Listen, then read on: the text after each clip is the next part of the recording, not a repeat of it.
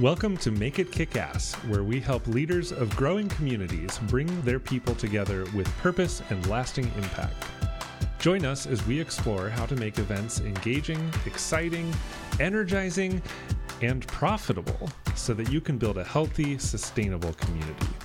I'm Isaac Watson, founder and lead strategist at Kick-Ass Conferences. And I'm Nessa Jimenez, operations manager at Kick-Ass Conferences. Now let's make it kick ass together.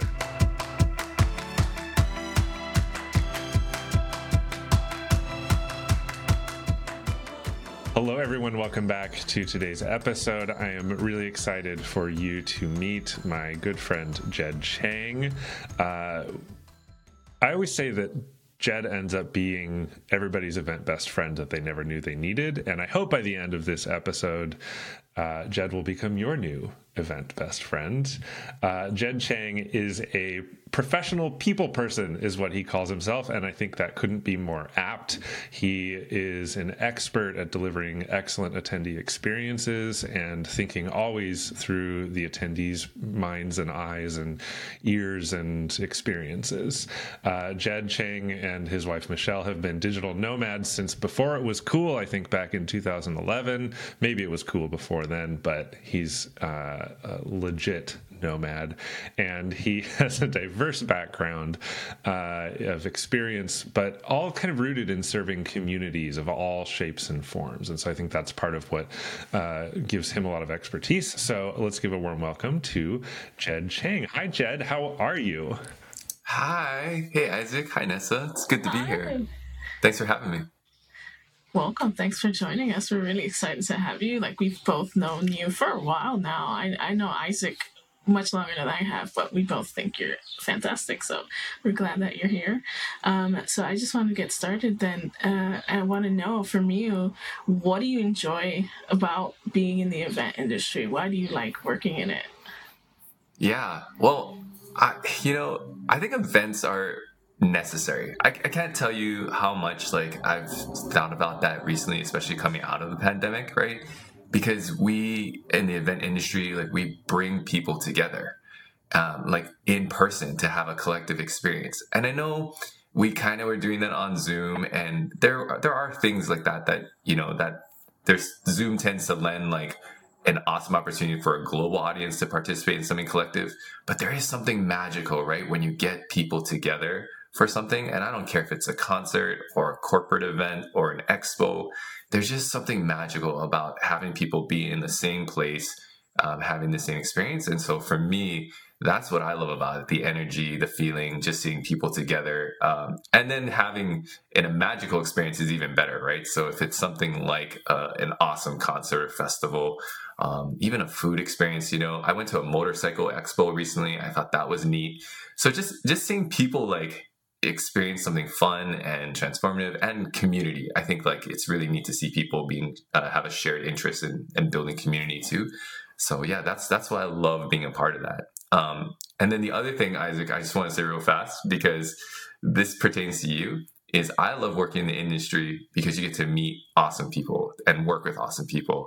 And you're just amazed at what folks can do in this industry, right?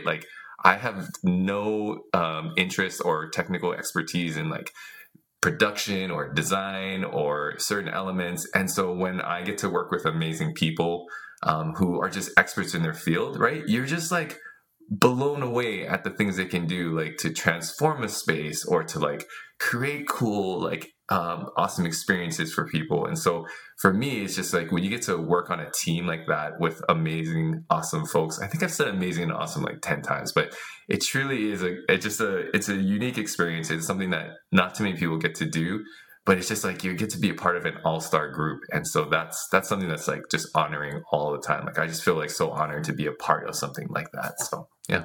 That's so true. I agree wholeheartedly. And I was talking to somebody yesterday about that je ne sais quoi about in-person events, right? There's something different that online events haven't yet been able to replicate. And I don't know that they can truly because in-person events are this multi-sensory experience, and you are in a space, you are kind of surrendering yourself to what's around you. You are hearing snippets of conversations from neighboring groups. You're like, people are coming and going. It's just there's so much more to that experience than participating in something through a screen. And maybe something that's kind of narcissistic. No, not narcissistic, but like, I don't know if that's the right word, but something that's really like, I don't know if it's like a little evil thing, is that like there's high stakes in events. Yes. And risky, like gambling. Like, I don't know if you guys feel that way too, but yes. You have to like events, and you gotta have to like a little bit of a danger, because you know that there's like so many things that could go wrong. And maybe it's like you love to play the game a little bit or something, but you just know that there's so much high stakes involved in events. And there's a lot of people who tend to avoid that. They don't want to like get involved in something that like all the things could go wrong, like, and things that are out of your control. And I think event people, they're kind of like, you know what? I'm going to roll the dice a little bit. Like there's a chance it could go wrong, but there's also a chance it's going to be epic and it's worth that effort.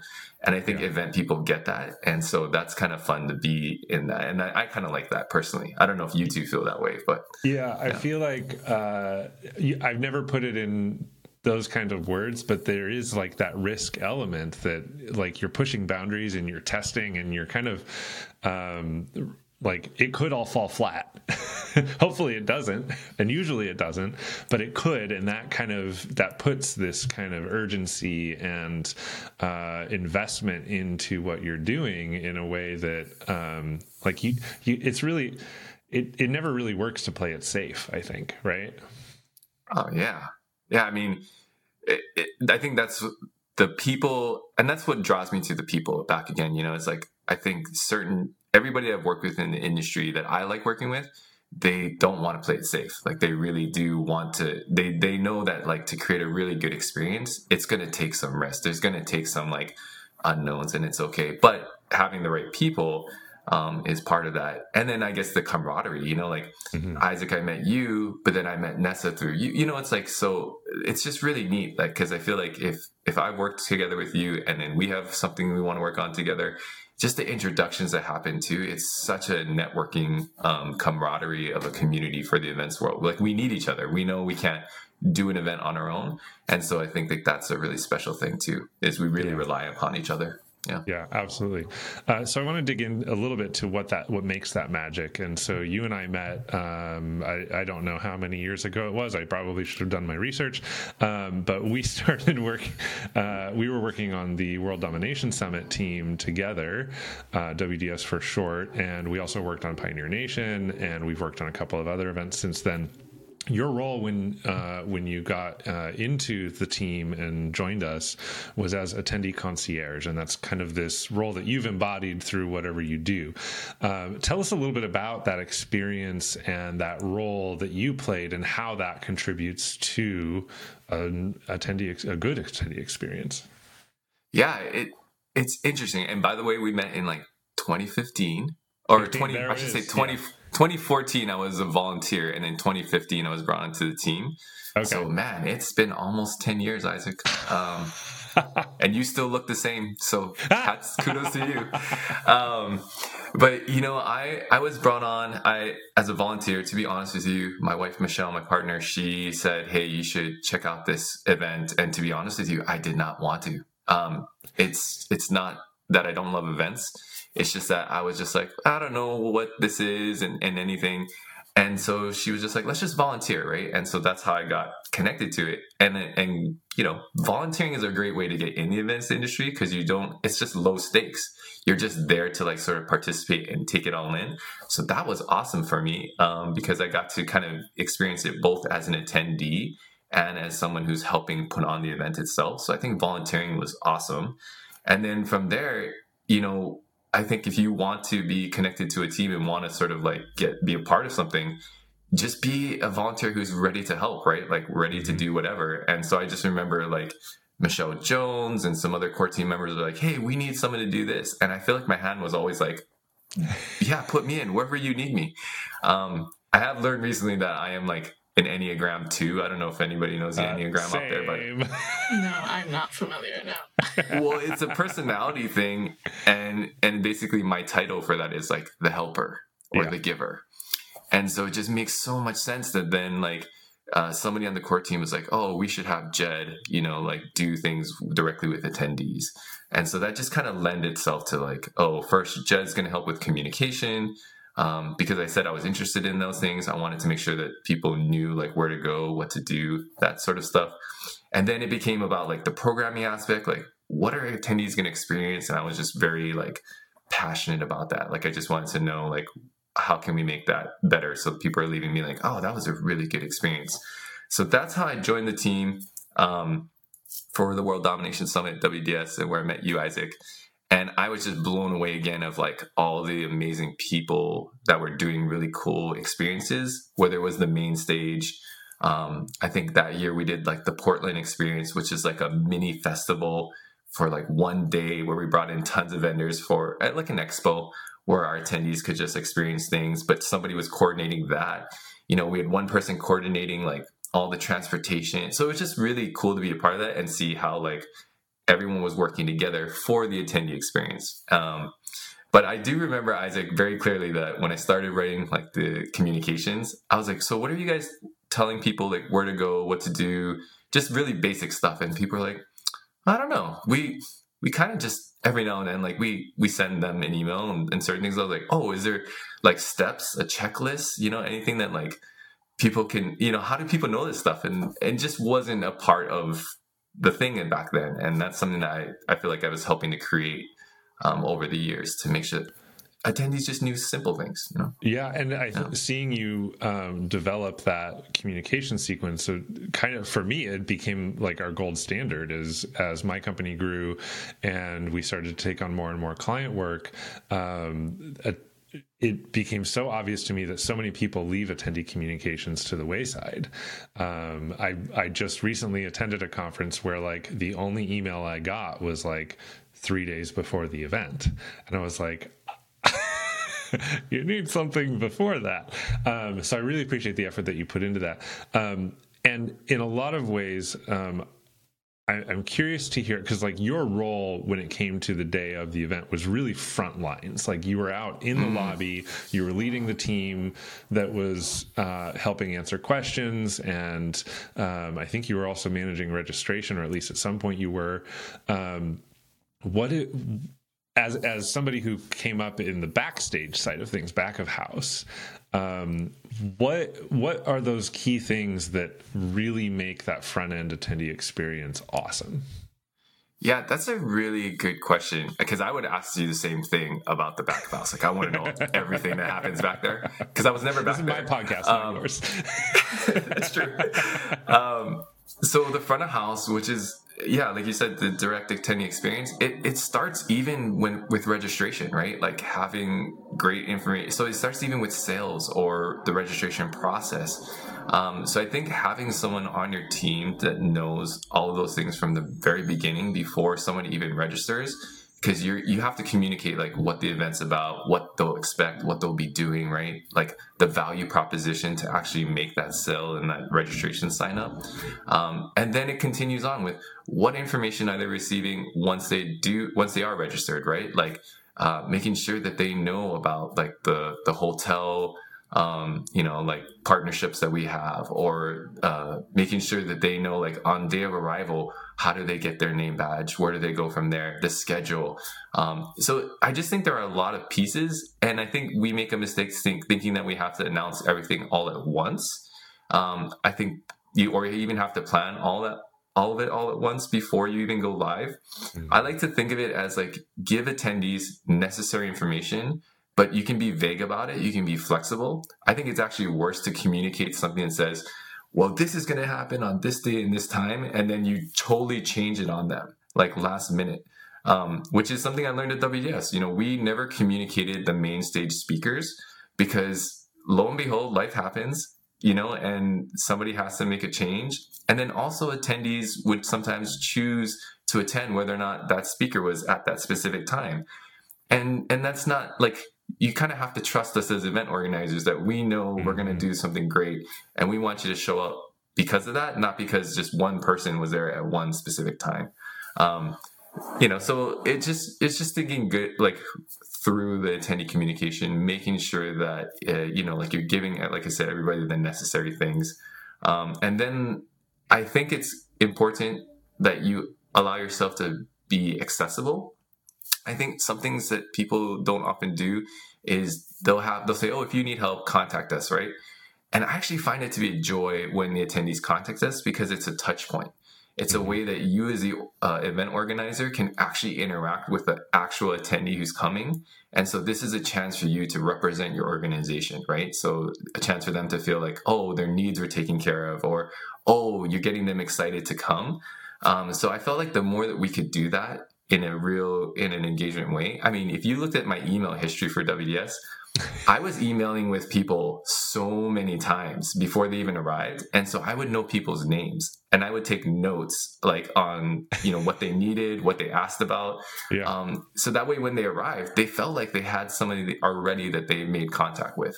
And those are just those little things that I think like really sets any experience apart, because WDS was what, Isaac, 1,000 people. Yeah. And so it's intimidating. So to know that you had one person and you know that person's name, and that, I just felt like attendees could do that with me.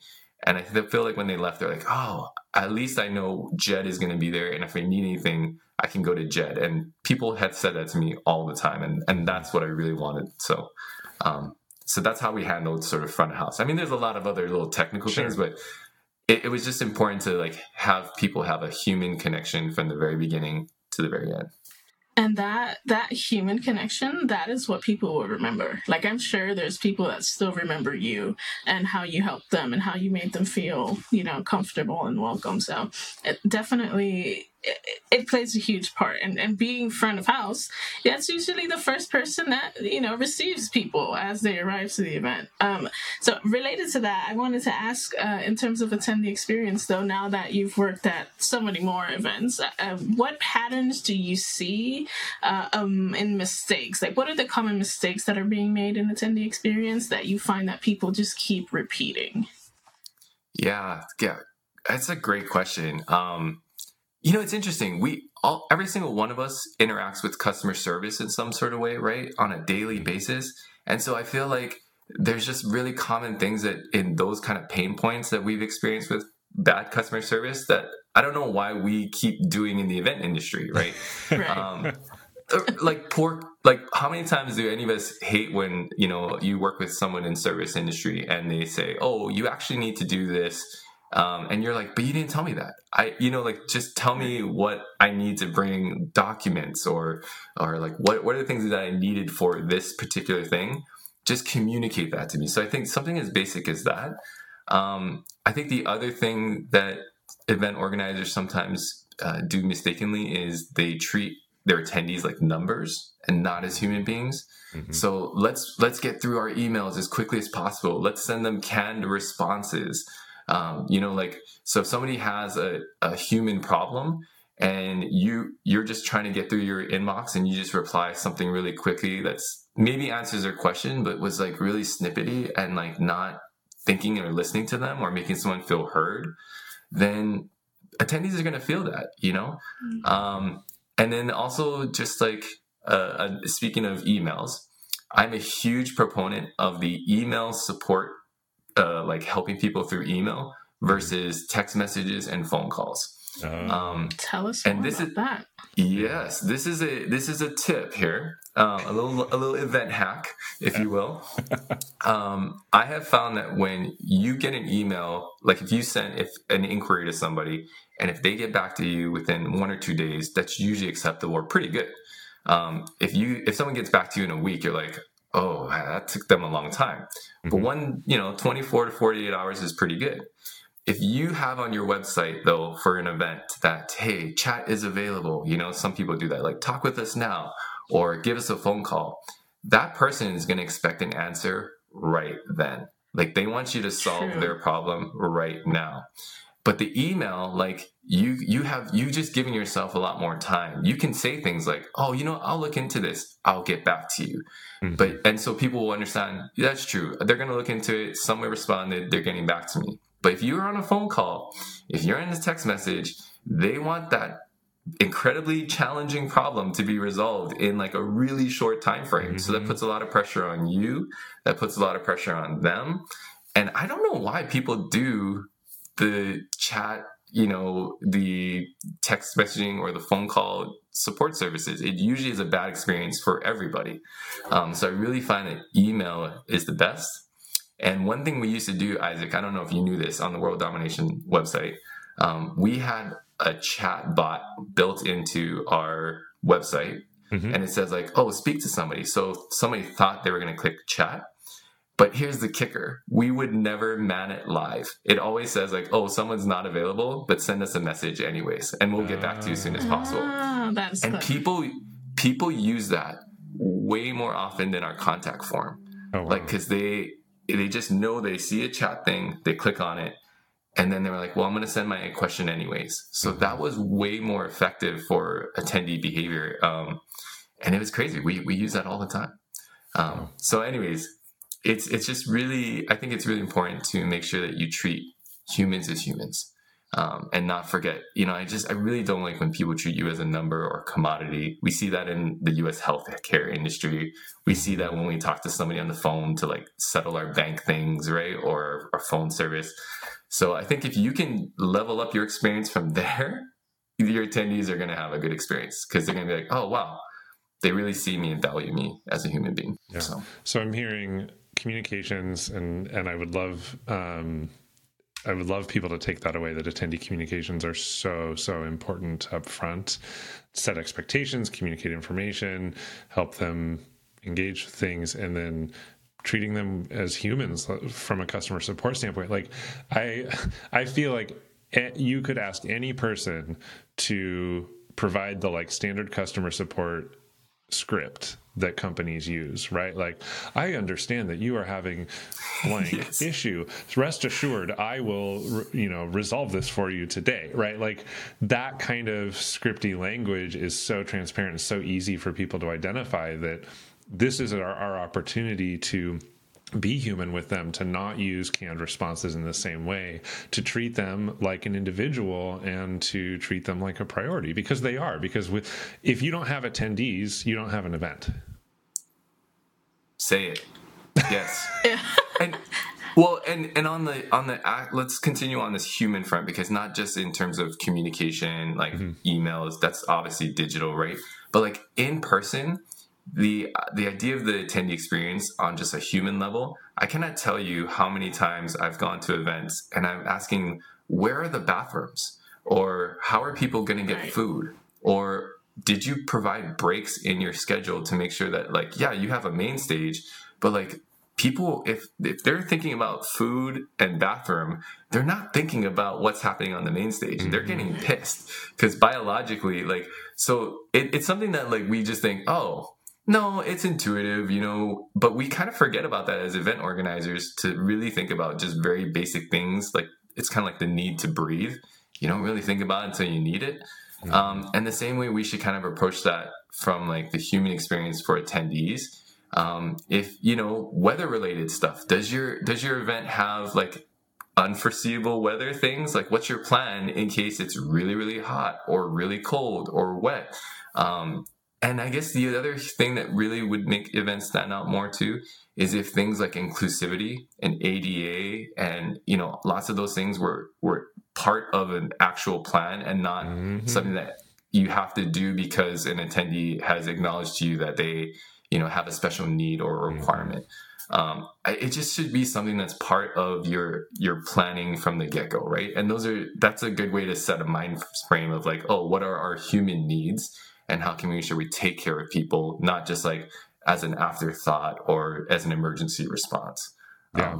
So I think that's a perfect segue into a concept that I feel like you've embodied in the times that I've known working with you, and you've carried this forward into your work more recently, which is this notion of surprise and delight. And I don't know what the origin of surprise and delight came from. It's not a new thing, but it became for us when we were on the World Domination Summit team. It became kind of our motto for how we approach the attendee experience. Can you tell us a little bit more about what surprise and delight means to you in the context of delivering an excellent attendee experience? And I have a story that I want to tell about something that I saw, but I want you to explain it first.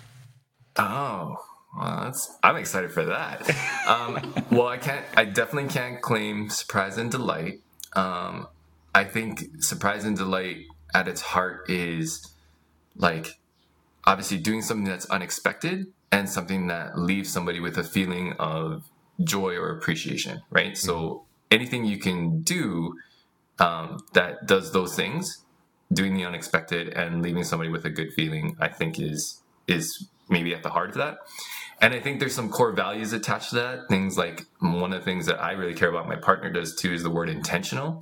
Mm-hmm. So like really thinking about the choices and decisions you make and the actions you do in a way that is going to be surprising and, and like I said, bringing joy to somebody. Because again, it doesn't have to be big things. So I guess the way I can describe it at WDS that I loved is on a macro scale, right? On a huge scale. It could be this like great reveal where attendees didn't know we had this huge plan like a magician does. And they're like, surprise. And you're like, holy cow, we transformed this space into like a magical Disneyland, but it was right in front of your eyes and you didn't know it. So that could be an element of surprise and delight, but it could be as simple as following up with somebody. I cannot tell you how many times like I've heard people tell me they appreciated me or somebody on our team following up with them. So if they had a concern or they reached out to us about something, if you could follow up with them, it just made their day. Like they were surprised that someone was listening to them and got back to them. And then like they left feeling like, whoa, like that they went above and beyond. Like they were delighted by that. So I think, again, it could just be something as small as that and something as big as that and everything in between. But I think when you create a culture of that, and you get everybody on board, especially, and I think that's something that I thought was really cool at WDS is we had like, whether it was the core team or whether it was volunteers, we try to instill that in everybody, that try to find ways that you can do surprise and delight. And it just made it an enjoyable experience for everybody, the attendees, the producers, etc. So I thought that was kind of cool. And I think ultimately, part of what delights people, surprises them, is like, oh, you actually see me. Like I'm not just a number. Like there is a back and forth that's happening here. So I think that's really interesting. What are your thoughts on that, Nessa? Oh, mind is blown. Like, and I know this is a podcast, so my hands are literally like, I'm just like, do the snaps thing. But yes, I think that's at the heart of it, right? A good attendee experience is making sure that all attendees are seen and heard and felt valued, whether you are VIP, because I've worked at events where I was working with celebrities and helping them with their travel logistics. So VIPs, right? And I've worked with people who are full paid attendees who don't get the cool experience because they didn't pay the full price or whatever, right? Or like the special price.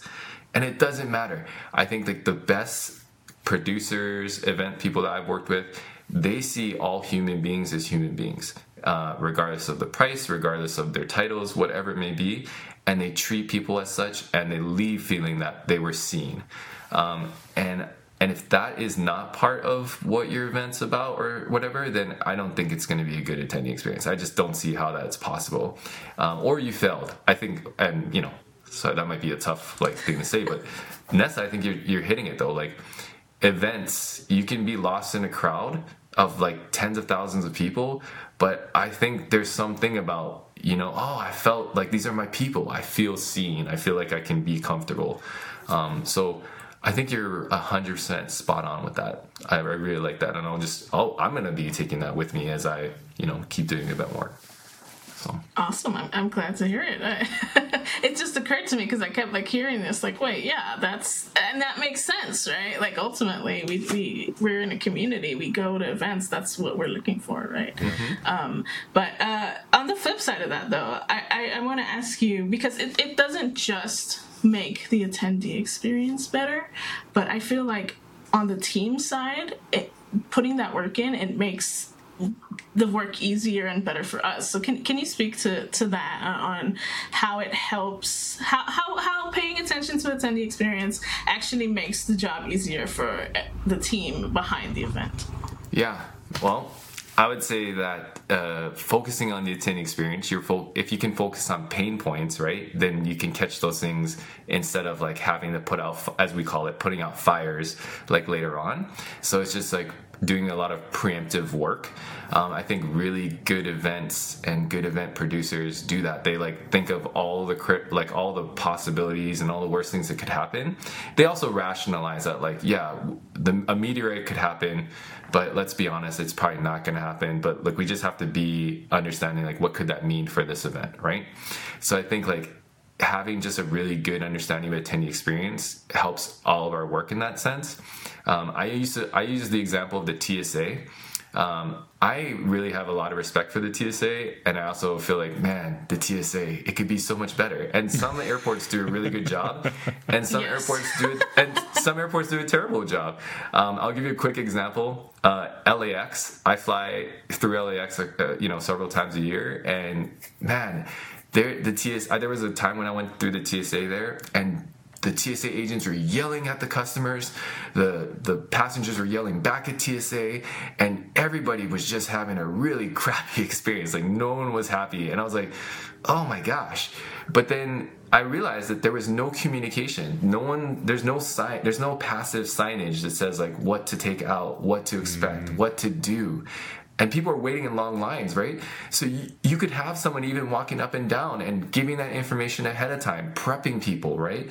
And on the flip side, you go to Portland, and I think Portland does a pretty good job with their TSA. I feel like they have good wayfinding signs. They tell people what to expect, what to do before they get to the, taking out their stuff. But all that to say is like, you have two different groups, right? One TSA group is really upset, hates their job, doesn't want to be there, and the other one is like really proud that how quickly they move people. And surprise and delight, when you go through a quick TSA checkout or checkpoint, you're like, that was pretty good. That was not so bad, right? Yeah. So I think the TSA model is a good one as we think about events and like helping our team think about like, oh, what can we do to help attendees, but also it's going to help us. So I think that's kind of, hopefully it answers your question there. Yeah, I think I want to bring it back with this example I was thinking about to a micro surprise and delight experience that I witnessed you took on several years ago, and I do not recall the specific context around why you did this, but are you ready? There was a point that we found out after the event was over, that you took it upon yourself to go buy a bottle of wine for, I think it was 2 attendees, a couple. Do you remember this? And it became kind of a classic example. It was a $20 discretionary expense, and it was something that just like, who does that, right? Like, you're going to a conference and then whatever, I don't remember if they were having trouble checking into the hotel or if it was like a celebration moment or something, but here you end up delivering this bottle of wine to them as just like a courtesy thing. And that just like total surprise, total delight. Like, who would turn that down? Yeah, but Isaac, I feel like we do this for each other as human beings. Like, yes, so I know that's nice that you think that that's like a cool moment and stuff, but people do that for us in each other, or at least we should be doing these kind of things in each other's lives, like often, right? Like, I didn't create this like motto of like someone buying a bottle of wine to like welcome or help somebody in a terrible situation. It's because that was modeled to me, right? And I think the golden rule applies. Like, treat other people the way you want to be treated. It's golden for a reason. It's a really good standard, and I I think yes. I think if you just hear that happening, I think like if it's modeled, then it will also happen. And I don't take full credit for this, because at WDS, I thought the core team did a pretty good job of saying, hey, you know, like we empower you to make decisions to make the attendee experience better. And if you feel like this is going to do that, then go ahead and do it. I think one example of that for me, and maybe this spurred me on, was I remember maybe it was an attendee that like something happened to them and they needed, like, they couldn't get on our mode of transportation, which I think was school buses at the time. Yeah. And we just had to make a split decision of like, they need a taxi. Can we call a taxi for them? And it wasn't like I had to go up 10, you know, people up the chain to get a decision. Mm-hmm. It was like, no, you take care of it. Even pay for it on your own credit card, and you don't even have to worry if we're going to reimburse you or not. We're going to take care of that. Yeah. And I think that to me was really cool, and that helped me in my position, because it was nice to know that, again, Isaac, that, you know, like, I had the organization's back to do something like that for an attendee, mm-hmm. To use discretion and be like, what would I do in this situation? How can we make it right? Did we do a 100% perfect job with that? No. There were times where, I mean, we could have communicated our policies better, or we could have done something better for somebody. But I do think empowering your organization, or again, building that in, like have a discretionary fund for like mm-hmm. attendee gifts. Instead of swag, like think about personalized gifts that you could give people, or like have like a secret team of people who like get to know your attendees so well, so that they could surprise them with like a gift card to a local restaurant, or mm-hmm. like, you know, their favorite candy bar, right? Or something. Like those kind of personal touches are like, it does blow their minds in some ways. Yeah. It gets back to what Nessa was saying about people having the need to be seen and heard and acknowledged and valued. And any way you can do that through the event that you're putting on is going to just level up your attendee experience exponentially. Okay, so you talked a little bit about how you got started in the event industry earlier by volunteering, raising your hand. As you've gone on now to pursue your freelance career, you've worked more events with larger organizations, all different kinds of events. What other nuggets of wisdom or advice do you have for someone who might be looking to start a career in the event industry, who maybe doesn't have any experience with that? Because I think a lot of us, I mean, when I started, I had no experience with events, with backstage production. I was learning it as I went. I know the same was true with Nessa. This was true with you. What can you share that might help people along their way? Yeah, it's a great question. You know, it's interesting because I don't know if both of you feel this way, and I'm curious to know. But like, I've had a lot of random experiences in my life, like done a lot of random jobs, tried different careers and all these things. And I felt like I liked a lot of it. I liked certain aspects of them, but I also didn't. And so I was just like, man, what am I going to do with my life with these random experiences? And it was only at events where I felt like I was in kind of like that flow, where I was like, whoa, like that random DJ job I did long ago. And yes, Isaac, I used to like kind of DJ, but I like did live recording.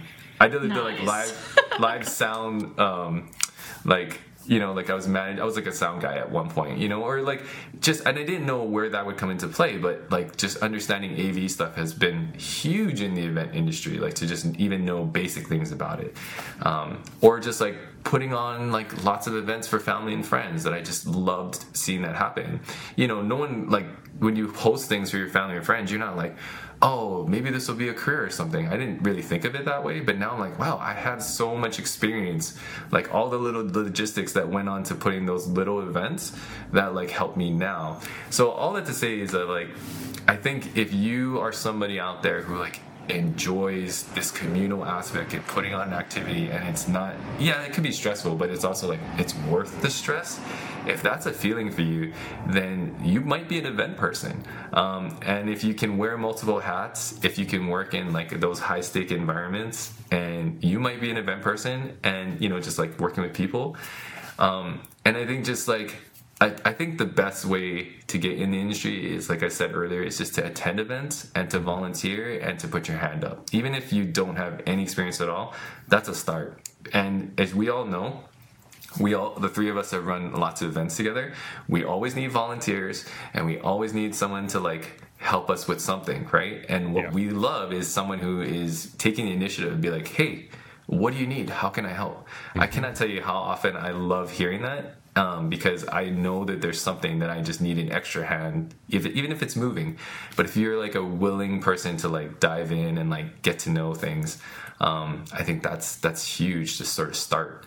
And then I think as you move on, I think, you know, like if this is something you really want to do, I think it's good to like learn some of the ins and outs of like running your own business, because, you know, it like just becoming a freelancer, some of the technical things, taxes, legal stuff. I mean, it's good to know that kind of thing, because as you get further on and you actually start putting out requests for work, it's good to like know what a contract is and like how to make sure that you're covering yourself but also the other person, setting good boundaries. And I don't know if the three of you had any stories, but I've learned how to make sure I invoice. Yes. You know, because right, you don't get paid unless you invoice. And so I always tell my friends that who are like starting as freelancers, like, make sure you invoice. I know that sounds silly, but make sure you invoice though. Yes. So little things like that. And then like just finding a niche, right? I think one of the cool things again about events is that once you start learning what you like and don't like, you also specialize in certain areas. And again, I like the attendee experience. Not everybody likes to work with attendees directly. That's okay.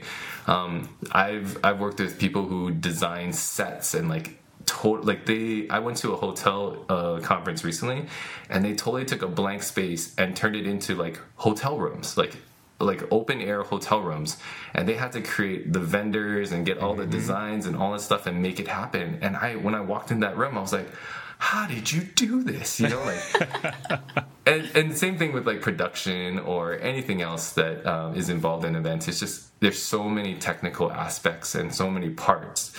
So I think there's a place for all of us. But I think the common thread is that like magical community, being seen, you know, that collective experience. So I think that's, yeah.